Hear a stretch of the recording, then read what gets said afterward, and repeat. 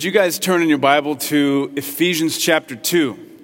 We're continuing through Ephesians. Today we find ourselves in chapter 2.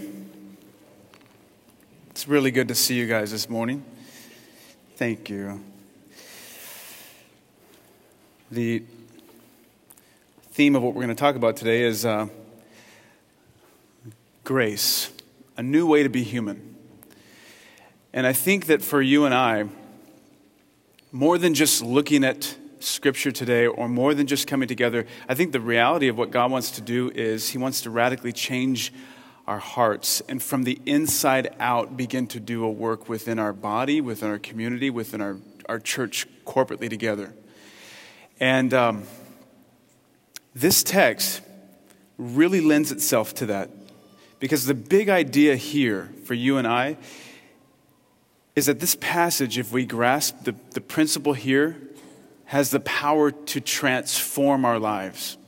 When I first became a Christian for the first few years, I really had this sense of the burden was upon me. Jesus has saved me. The good news is that Jesus died on the cross for me, and that opened the door for me now to really perform well and try to keep this thing going and try to earn and accept the favor of God and get all that God has for me. Not failing to see that, one, that's a very self-centered approach to this faith that God has placed us into a community of people for the benefit of one another. And two, that the gospel not only saves you, it also changes you. That we're not only saved by the good news of what Christ has done for us, we're also sanctified, changed by our justification. This same good news. So we never graduate to deeper principles about what God has done or who He is. It's this same depth of principle. The gospel is what transforms us. And that's what Paul gives us here in verses 1 through 7, Ephesians chapter 2. He starts by saying, once you were dead because of your disobedience and your many sins, or because of your transgressions and sins, one translation says. You used to live in sin just like the rest of the world. You followed the course of the world, obeying the devil, the commander of the powers of the unseen world. He is the spirit at work in the hearts of those who refuse to obey God. All of us used to live that way, following the passionate desires and inclinations of our sinful nature. By our very nature, we were subject to God's anger, just like everyone else. But God is so rich in mercy, and He loved us so much that even when we were dead because of our sins, He gave us life when He raised Christ from the dead. It's only by grace that you have been saved, for He raised us from the dead along with Christ and seated us with Him in the heavenly realms because we're united with Christ Jesus. So God can point to us in all future ages as examples of the incredible wealth of His grace and kindness toward us, as shown in all He has done for us who are united with Christ Jesus. And Lord, we thank You for Your word this morning, and we pray by the power of Your Holy Spirit that You would speak to our hearts, God, as we gather here together in Santa Barbara, as we welcome our family in Ventura and Carpinteria. Father, we pray as a body and part of Your larger body called the church that meets all throughout the coastlands and beyond into the world. We pray that You would do a work in our lives, in our families, and in our communities, Lord. And we pray this for Jesus' glory. Amen. Paul begins by using, it doesn't say so in your translation if you have a New Living Translation, but if you have an ESV version or NIV, it starts with the word and. And you were dead because of your trespasses and sins. That's how we know that God is wanting to show us something that could radically transform and bring power into our lives corporately as a body. Why? Because in Paul's prayer back in chapter 1, Paul has been talking to the church about the prayer that he's had for them. And the prayer that Paul has for them is that they would understand that Jesus has risen from the grave, and the same power that rose Him is now at work in their midst to work in and transform them. And then he says, and you were dead too. Now, the big idea here is that God offers to you and I a new way to be human, a whole new way of living. But in order for us to understand that new way of living, or how to really live, how to really experience life to its fullest, is what Pastor Paul is praying for his people. To understand that, we have to consider a few things. Number one, we have to consider the human condition. Two, we have to consider the cause for that condition. And three, we'll look at, okay, what's the cure for that condition? So first, considering the human condition. And it's obvious when he says, you were dead because of your disobedience and many sins, that the problem, according to the Christian faith, with the world and in humanity is sin. It's not hard to understand that when we look around us, all throughout the world, we see the effects of something that's not right. Something's not quite right, or not quite the way it was meant to be. And Paul says it was because of sin that you were dead. Last night I spent some time with a friend who's a former CHP officer, and he told me of the probably 150 or more fatality accidents that he had seen and witnessed. Babies dying in his arms while a mother is crying out to him saying, "Save my baby." And then the baby dies, and then the mother dies. Recently, he's no longer a CHP officer. He came across a body lying in the road. I mean, this person had committed suicide, jumped off a bridge somewhere in Southern California. And it's not, all of us would say, that's for sure not right. But what he said was, there's two things that I always wrestled with every time I dealt with a fatality. Somebody looking me in the eyes, about to die, and saying, I don't want to die. One of those hard truths that I dealt with was the fragility of life. The reality that life is so fragile that you don't expect everything to be done in one moment. You think that you'll be strong forever, and then in one accident, the crunching of one vehicle, it's all over. And that life is so fragile, and the body is so fragile when you see it in its horrible state. He said the other thing that I realized was that death never seemed right to me. It just didn't seem right. It didn't sit right. I just wrestled with this fact that life is fragile and death doesn't feel right every time I looked into the eyes of a person that was dying. And what Paul says here is that you were dead because of sin. Now, there's a problem when we use the word sin for a couple of reasons. One is because there tends to be in the mind of the moralist or the religious person this idea that we split the world into two categories: bad people, or sinners, and good people. And typically, moralists, and a lot of us fall into that category at one time or another, religious people tend to put themselves in that category of good people. Paul says, you all were dead in trespasses and sins, that everyone is separated by God, irregardless of their moral or immoral behavior, that there's no one particular behavior pattern or one particular sin that separated you from God. Everyone is separated from God, irregardless of what you've ever done, good or bad. Any good deed you've ever done to cover it up, everyone is separated from God. That's the nature of the human condition. And we see this in Genesis chapter 3, where the serpent comes to Adam, and God tells Adam, Adam, you can take of every tree in this garden, but of the tree of the knowledge of good and evil, you cannot partake. Adam thinks to really live is to try something that's outside of the boundaries of God. God must be withholding something good from me. And Satan comes to him, the serpent of old, we're told in Revelation, comes to him and hisses to him, did God really say that? Is that really what God meant? Are you sure God really loves you? Do you think God's withholding something from you? And Adam thinks, something's holding me back from really living. And he takes of something that God told him, you're an image bearer of mine. And if you partake of this, you're marring that image, Adam. You were created for something else, a relationship with me. Adam takes of it, and as a result, death enters the world.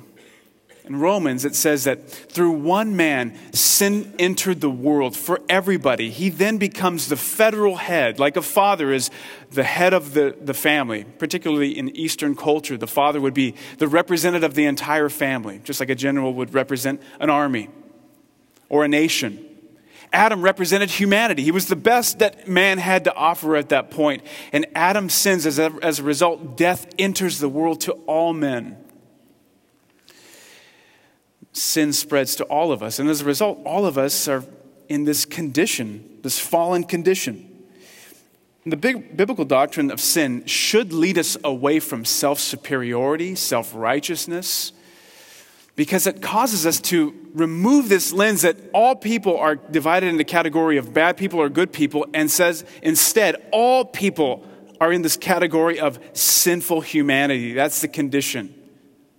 In fact, we're all unbelievers. The only difference is that there are repentant and unrepentant non-believers. We tend to not believe the gospel and the truth of the gospel, and as a result, either we're repentant or unrepentant. Now, it's not only that the danger is for moralists, the danger is also for the modern mindset as well. Because for the modern mindset, the tendency is to see sin or the doctrine of human sin as repressive, a pessimistic view of humanity. And it couldn't be anything more different than that. In fact, the doctrine of sin shows us that there is a problem, and indeed there's a possible solution and a cure to everything that's wrong, the injustices in our world. All of the ways that you've been sinned against. All of the depression, mental illness, depravity, deformity, all of that, there's a cure for it. Racism, it's all a result of this human fallen condition. However, there are those that would say, well, the human doctrine of sin, it's repressive. I can't believe in that. But as C.S. Lewis says in Mere Christianity, the moment that you say that one set of moral ideas can be better than another, you're measuring them both by a standard, saying that one of them conforms to that standard more neatly than the others. But the standard that measures two things is something different from the other, from either. You are, in fact, comparing both of them with some real morality. In other words, you're saying, my doctrine is the doctrine that's real morality. I can't get with the doctrine of sin. You should get with my doctrine of non-sin, non-depravity. In other words, you're admitting that there is such a thing as right and wrong, independent of what people think, and that some people's ideas get nearer to the real right, your right, than others. There was an author by the name of Ernest Becker. He's a cultural anthropologist, and he wrote a couple of books on evil. And one of those books was called The Structure of Evil. And in this first book, he essentially says that the problem with humanity, the problem with the world in general, why poverty exists and war exists, is because the privileged are always oppressing the poor, the weak. And it's through suppressive social structures is that the problems with war and poverty continue. And so in his idea, the answer to it was better schooling, better social structures, better government. And then towards the end of his life, he wrote another book. And this book was called The Escape from Evil. And he said this: "My previous writings did not take sufficient account of the truly vicious human behavior that's in the world. This is a dilemma that I've been caught in, along with many others who have been trying to keep alive the Enlightenment tradition of a science of man." We'll move on from that. Essentially, what he is saying is, my whole life I thought that social science, coupled with bureaucracy or government or better schools or better systems or better education or a better legal system, could change humanity and society, but he failed to take into account the vicious nature of humanity, how people treat one another. Nobody ever ends their life and says, when I first started out in life, I thought people were really, really vicious and evil. But towards the end of my life, I realized everybody's amazing. Nobody says that. It's always the other way around. And the more that you live, the longer that you live, like my friend, the CHP officer, the longer you realize life is fragile and things weren't meant to be the way that they are. And why do I respond so frantically at times? Why do I respond so crazy? I'm supposed to be made alive. And Paul says, you were dead in trespasses and sins. Just like my friend who looked in the eye of the individual and said, this is not supposed to be that way. In the same way, he says, you were dead in trespasses and in sins. And what we don't often realize is the death that enters into humanity when Adam died and sin spreads to all men. We tend to think of sin in terms of the things that I do wrong, the things that I do bad. We don't often think of the far-reaching effects that sin has. The relational death that comes between a husband and a wife as a result of being self-absorbed. Genesis, it reads that in verse 7 and 12.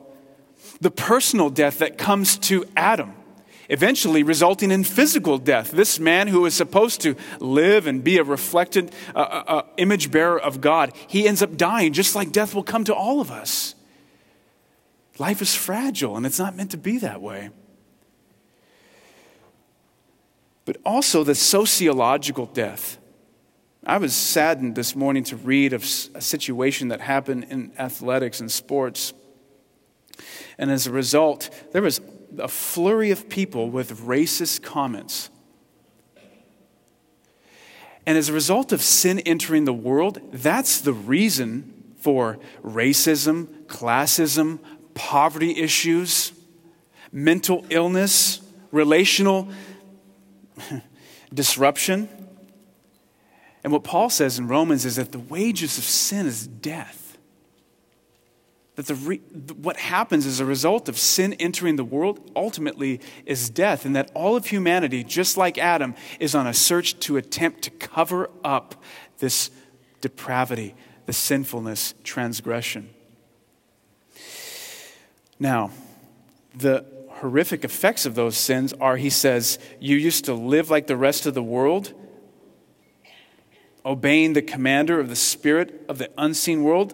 Another translation says you were children or sons of disobedience, following the leadership of Satan.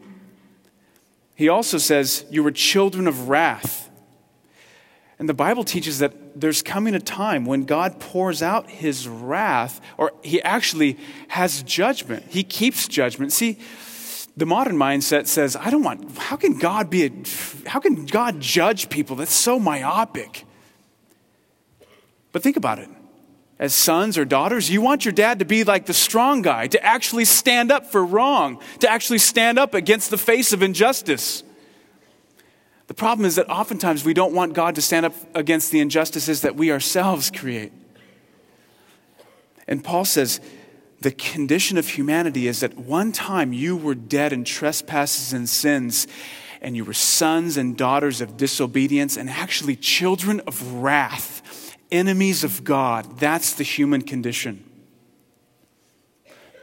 Now, it gets even a little bit deeper. So what's the cure for that? I understand we're all children of wrath. What's the cure for that? Or what's the cause?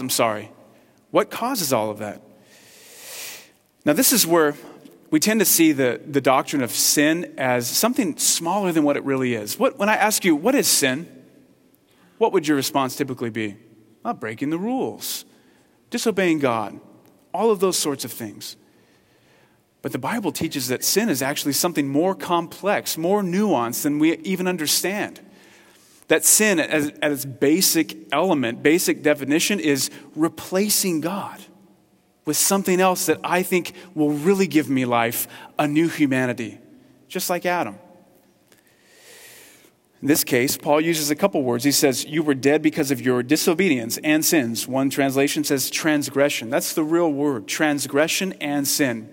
By him using both of those words, it removes both a sense of self-righteousness, that I can do good things, or there's things that my behavior, what I do for God can actually make up for it. By him using the word sin, he's actually saying, you've missed the mark of God's standard. All have fallen short of the glory of God. And by him using the word transgression, it removes any sense of self-pity or victim mentality. When he says transgression, that word means crossing a line that we should never have crossed. Willfully disobeying God's, what he created you and me for, the image that we were to bear for him. You were dead in transgressions and sins. Okay, so I get that it's replacing God. And he says, following the commander of the powers of the unseen world. This past week I was listening to, Nina and I were listening to C.S. Lewis Screwtape Letters on audio. And the way that C.S. Lewis writes, to me, is genius. Because he is writing as a demon to another demon. And he says it was actually his hardest work to write. Because he had to flip all of the words and actually talk about his master in the form of Satan. And everything that was flipped around him. And he said, one of the chapters talks about this man who becomes a Christian, and he says, I'm sorry that you have allowed this man to become a Christian. That's okay. There's still opportunity. We can still get him. Here's what we'll do. We'll cause him to believe that this Christian life is all about his inward self, all about who he is and trying to maintain some self form of righteousness, so that when he actually sees his mom and the way that it actually talks about the way that she eats cereal and things like that. When he sees his mom, which is the grossest thing in humanity, to watch somebody else eat cereal. But he says, when he sees his mom, or he sees her dealing with certain sins, and he's just praying for her spirit self, he's not attempting to love her for who she is in the physical realm. In other words, he's attempting to make this faith all about him. Do you know what the cause of sin here is? Of course, sin originated in the garden as Satan, who's a fallen angel, fallen created angel, comes and tempts Adam. Satan is still alive in this world, working and actively functioning. Demonic powers are still at work. Some of you in this room, maybe after today, you come up for prayer because you feel, I'm being tormented by demons. And that's a real entity and a real power that's at work. There's a movie, Usual Suspects, old movie, where he says, one of the lines in the movie is one of the greatest lines ever. He says, the greatest lie that the devil ever told was making the world believe that he didn't exist. He says, you used to obey the devil, the commander of the powers of the unseen world. He's the spirit at work in the hearts of those who refuse to obey God, or the sons of disobedience. But then he says something deeper. He says, and the way that this continues, the power of it, is verse 3. All of us used to live that way. Look at this. Following the passionate desires and inclinations of our sinful nature. That word, passionate desires, is really the cause, what continues that condition, both for repentant sinner and unrepentant sinner. Because the word passionate desire is translated, do you know what it is? Lust. Now, when I say the word lust, you immediately think, oh, bad, lust, sexual deviation, pervert. It's really not dealing with sexual deviation at all. The word lust is actually used in good ways in the New Testament. See, the word passionate desires, you followed your passionate desires, is not saying you want bad things. That's the problem with you. It's saying that you want good things, but you want them too badly.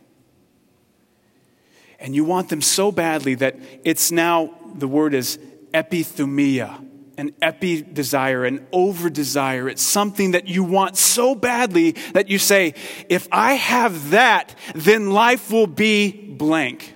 You fill in the blank. If only I had, if only this was in this way, life would be this. And he says what continues it is this over-desire for actually good things. And every place where the Bible talks about sin or the nature of sin or supernatural change, the word epithumia is mentioned in the Bible. When it says, put away your sinful desires, epithumia. It's talking about idolatry. You know, the first command that was given in Exodus chapter 20 is what? You shall have no other gods before me. See, the whole sole reason why we find ourselves in behavior or our own sinfulness is because there's things that we've placed in front of God and said, God, yeah, you're good, and I want to serve you, and I want to serve you ultimately to get to this. This gives me a reason, a purpose for living. And we can throw all sorts of things in that place. And the problem with our heart is not an ordinary desire for bad things, typically. The problem with your heart and mine is an over-desire for good things. You see, God created things for us to enjoy them. And what Paul says is, you used to follow every passionate desire in front of you. Ernest Becker, that same author, also won a Pulitzer Prize for his book, The Denial of Death. And in that book, Tim Keller mentions this in The Reason for God. He says, all of us are living for something that we would call our cosmic significance. And the deep desire within every child that he, studied in his sociology experiment was that every child had a deep desire for something of value or to be seen as something as worthy. And so every child, they pursue that. He says, our need for worth, it's up on the screen, is so powerful that whatever we base our identity and value on, we essentially deify. We make it into God. We will look to it with all the passion and intensity of worship and devotion, even if we think ourselves as highly irreligious. It says, no matter if you think you're irreligious or religious, it doesn't matter. There's something that you think will make life worth living. It'll give you a real humanity, something worth living and dying for. And he says that's what you essentially deify. But guess what? We do that in a lot of forms of life. He says, the self-glorification that modern man needed in his innermost nature, he now looked for in the love partner. The love partner becomes the divine ideal within which to fulfill one's life. Spiritual and moral needs now become focused on one individual. So he says, some look to a spouse to fulfill all their deepest needs and desire. And that when there's a breakup, I can't continue, I can't move on because this person was actually the thing that I found worth and value in. He's not saying that everyone looks to romantic love. Some of us look to career, education, parental approval, the success of our children. That can be very difficult. I'm a dad of 3 kids now, and I never thought certain emotions that are there that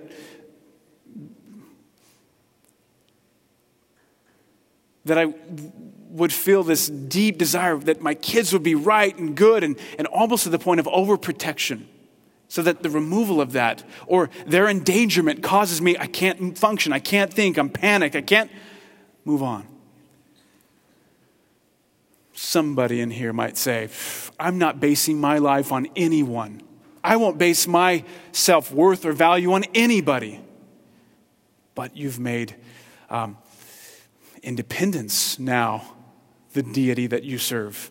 And anything that seeks to remove your independence, now you focus your hatred, intense bitterness upon. There's a couple ways that we can find out what these idols are, what these over-desires are. Let me give them to you. Number one is to ask yourself, what thing that if I lost it, I would not want to live any longer? That if I never got this, that if I lost that, I wouldn't want to live anymore. And now, it's not discounting the fact that we live in a fallen, broken world. Things aren't as they are supposed to be, and as a result, we face problems with chemical imbalances. And the idea of clinical and chemical depression is a very real thing that people face. However, for the majority, and the most of the time, the thing that we say, that removed my peace, that removed my joy, that situation is what caused me to respond in that way, is oftentimes an indicator of something that I've placed an overvalue on. The second way that we can find that out is by asking the question, what are the emotions that at times in my life are uncontrollable? The negative emotions, those feelings of deep jealousy, of deep bitterness, of envy, covetousness. Why do I experience those? A lot of times, it's an over-desire. Of course, it's not a sin to be angry. Jesus got angry. It's not a sin to grieve. It's good to grieve. Jesus grieved. But in times where that peace or joy that Jesus has described as giving us life or a part of our life is removed, we look at that and we say, I've made this thing too important. An over-desire, possibly have deified it. And here's the thing. Nothing in your life can bear the burden of God but God. To find life, you must embrace a love that's stronger than death. To find real life, you've got to embrace a love that's stronger than death. The death that you had experienced in the human condition, or the death, the thing that causes death on a continual level, the thing that you say, like Adam, I think this will give me life, and it instead brings death. And that's the reality that all we face, that everything in my life, all of my problems are a direct result of locating life in something else. Do you struggle with worry? Are you dealing with anxiety, fear, self-pity, self-control? All of that is a direct result of failing to see my life in Christ, and instead, I'm locating life in something else. It's my life, my emotions, my passions are dislocated. And as a result, if a good thing in my life is blocked, I get angry. That happens. But if it's an over-desire, I become vengeful, bitter, blow up anger. If a good thing in my life is removed, I become sad, I grieve, and that's normal and that's good. But if it's an over-desire, I become debilitated, can't move, can't continue. Now, I read a book this past week called Instrument in a Redeemer's Hands. It's a counseling book. And he uses a case study by a gal named Celia. And Celia comes into his office and he says, for some of us, your deep neediness reveals much more about who you are than what you're missing. For you, the situation that's come into your life and you say, I would be this way if this person wasn't there, if this situation hadn't happened, if certain things in my life aren't happening the way that they are. But the reality is those things show what's really inside. He says, Celia's sense of need revealed the lust of her heart more than it revealed the betrayal of others. And what she actually needed was the one thing she never craved, God. If you really want to understand what's important to a person, find out where he or she feels needy. Values become desires. Desires become demands, and demands get expressed in counseling as needs. This woman, Celia, he goes on to say, she always had a sense that everybody was rejecting her. Nobody was giving her what she needed, but she didn't realize that she was blind to the fact that when she walked into a room, she was looking for what everybody else could give to her. And as a result, she became a people pleaser and desperately bitter at everybody who failed her standard. And as a result, what we have to realize is that when we worry, we're actually finding our life in something other than God himself. When we're feeling condemned, there's something in my life that's more powerful than God's magnificent grace to forgive that sin. When I'm feeling sorry for myself, there's something that I feel that I should have had that would have gave me a deeper sense of value or worth than God himself. Now, what's the cure for all of this? I said, to find life, you must embrace a love that's stronger than death. And the cure, the antidote, is in something deeper than that. A life, a love that's stronger than death. Paul gives that to us in verse 4. He says, but God. Those are the two words that if you take nothing else this week, you remember two words. You were dead in trespasses and sins, and all of your failure, and all of your bad motives, and all of your self-absorption, but God. That's the good news of the gospel in two words. Who is so rich in mercy because of the great love that which he loved us, or he loved us so much that even when we were dead because of our sins, he gave us life when he raised Christ from the dead. It's only by grace that you've been saved. He raised Christ from the dead he raised us from the dead along with Christ and seated us with him in the heavenly realms because we're united with Jesus Christ. Why Jesus? I get the idea that maybe I've mislocated my passions, that I've looked for something else to live for. So why Jesus, though? Isn't that a narrow way? Now, the Christian faith looks at all of humanity and says, it doesn't negate the fact that people do good. That in fact, there are people that are not Christians that probably will live a more moral life than I will. Because we're all created in the image of God. But here's the good news. But God shows us that Jesus Christ doesn't just come to earth like other religious teachers and say, here's things that you should abide by to help you to really live. He says, I'm going to come and die for you so that you can really live. Jesus comes to this earth and lives life. He faces the devil, temptation in the wilderness 3 times victoriously, whereas we have been not victorious, whereas we've given in. Jesus Christ comes to this earth, he puts on human flesh. He becomes a baby and he lives a life with brothers and roommates and friends in a sinless way, whereas we've given in to sin. And because of his life, he now becomes the antidote, C.S. Lewis says. C.S. Lewis calls him the good infection. Just like a fire, it's burning, it's beautiful, but until you get close to it, to have it actually warm you and infect you, or next to somebody who says, I'm going to take the disease for you. You know all those movies like Contagion and Outbreak. I hate those movies. I'm hypochondriac anyway. So when I watch movies like that, that's worse than Freddy, whatever movie you might think of.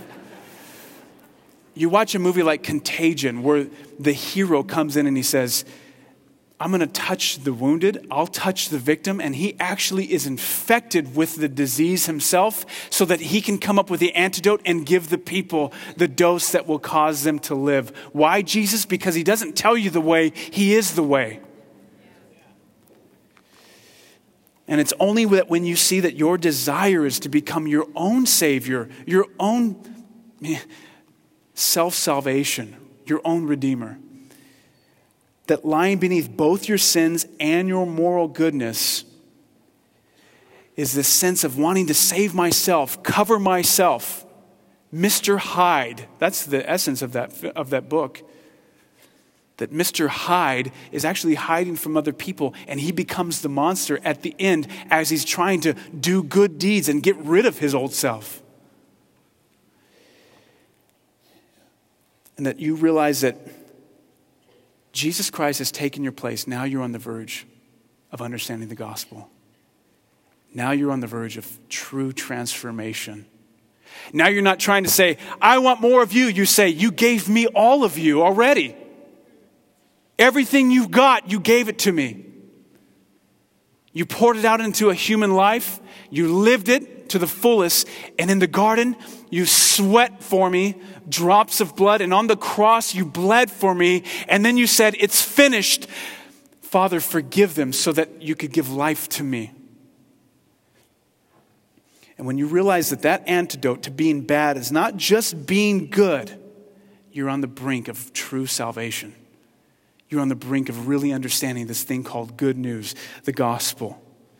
And you understand why you can relate to God, to others, to your spouse, to your neighbor, to people of other cultures in a different and new way. It's a new humanity. It's called a new birth. It's called new birth because it's so radical. Born again, to live anew. And he uses these words, because God is so rich in mercy and the love that he loved you with. Friends, in order to find life, you've got to embrace a love that's stronger than your death. A love that actually faced death and says, for the joy set before me, I'll endure that cross. You're the joy that was set before him. And when you begin to understand that, it begins to change you. It begins to help you to not be so self-righteous. Look at other people and say, why do you have to be that way? Jesus Christ became a son. The Son of God became a man so that you could become sons and daughters of God. And here's the reality of it. When he says, you were once enemies of God, children of wrath, get this. Jesus Christ on the cross switched places with you. He became a child of wrath so that you could become a beloved son, a beloved daughter of the Most High God. That will begin to change you. That will begin to melt you. And when you begin to see, as one pastor says, that you are more sinful than you ever understood, but you are more loved than you ever dared hope, at the very same time, all of your wickedness and all of your depravity, God loves you. Even when we were dead, God came and loved us. Even in all of your brokenness right now, Jesus is here again to love you. Even in all of your filthy motives, Jesus is here to love you. But God, who is so rich in mercy. Remember that super deep film, Toy Story?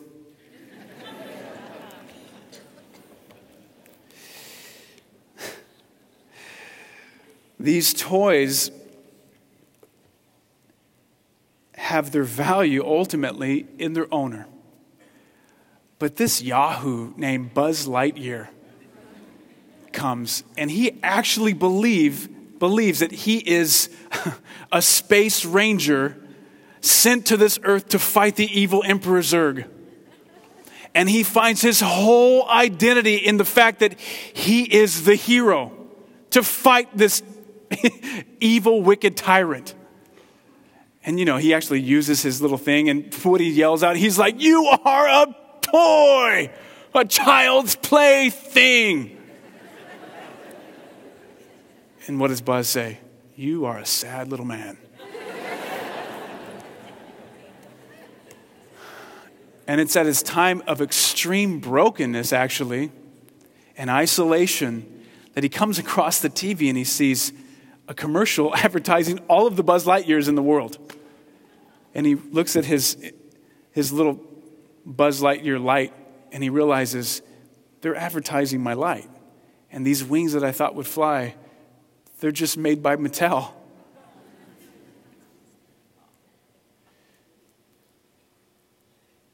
And what he realizes is that he's completely undone by the fact that he's not the space ranger, which he's found identity in his whole time.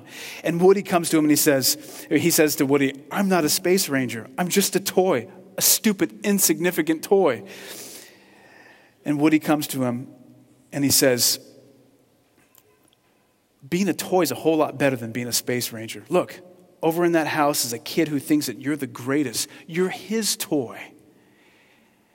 And at that moment, Buzz picks up his shoe and he looks at the bottom of his shoe and it says, "Andy." And he realizes, I belong to someone. This someone purchased me. This is who I belong to. What's really fascinating to me is I've been reading this past week C.S. Lewis' Mere Christianity, blowing my mind. And there's a chapter called Obstinate Toy Soldiers. And he says, "The Son of God became a man to enable men to become sons of God." And then he asks this question: imagine what it would be like to turn the toys that you had into living creatures. You ever thought that? My daughter does it all the time. She sets up her little dolls. They talk to each other. Now imagine if you could actually make them come alive. What would happen? Well, this toy would probably look at you and say, "You're removing all of my tin. I can't believe you." He would fight at every moment because I can't believe you're putting flesh on me. What is this? You're changing me. You're doing something to me. And what C.S. Lewis says is, in order to make obstinate toy soldiers come to life, Jesus Christ himself came to this earth and became a toy soldier. Jesus Christ says, "Look on the bottom of your shoe. You belong to me." Because of the great love with which he loved us, he endured the cross, despising the shame. And he uses the word grace, which is the picture that we have up of the gift. It's a gift. And when you begin to realize that this thing called the Christian faith or salvation has nothing to do with you, you simply accept and enjoy Jesus and follow him.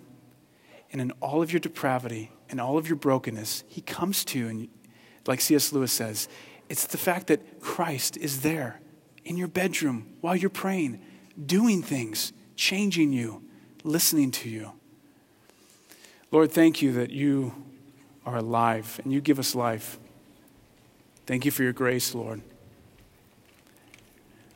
And as we worship you, we realize you've given us everything of yourself. There's no more of you to be given. We want to think deeper on that. We want to come into new realization that this good news is actually what changes us. Dwelling deeply on the good news of what Christ does for us. Thank you, Jesus. Meet us here now. As we worship, we have communion elements on both sides, which is a symbol of Jesus' body and his blood shed for you and broken for you. And you come and you take that and you rejoice in Christ, and you also repent of those things that you've made too important, those things that you've said, my life is wrapped up in this. There's prayer teams on both sides who would love to pray with you. Let's rejoice in Jesus now.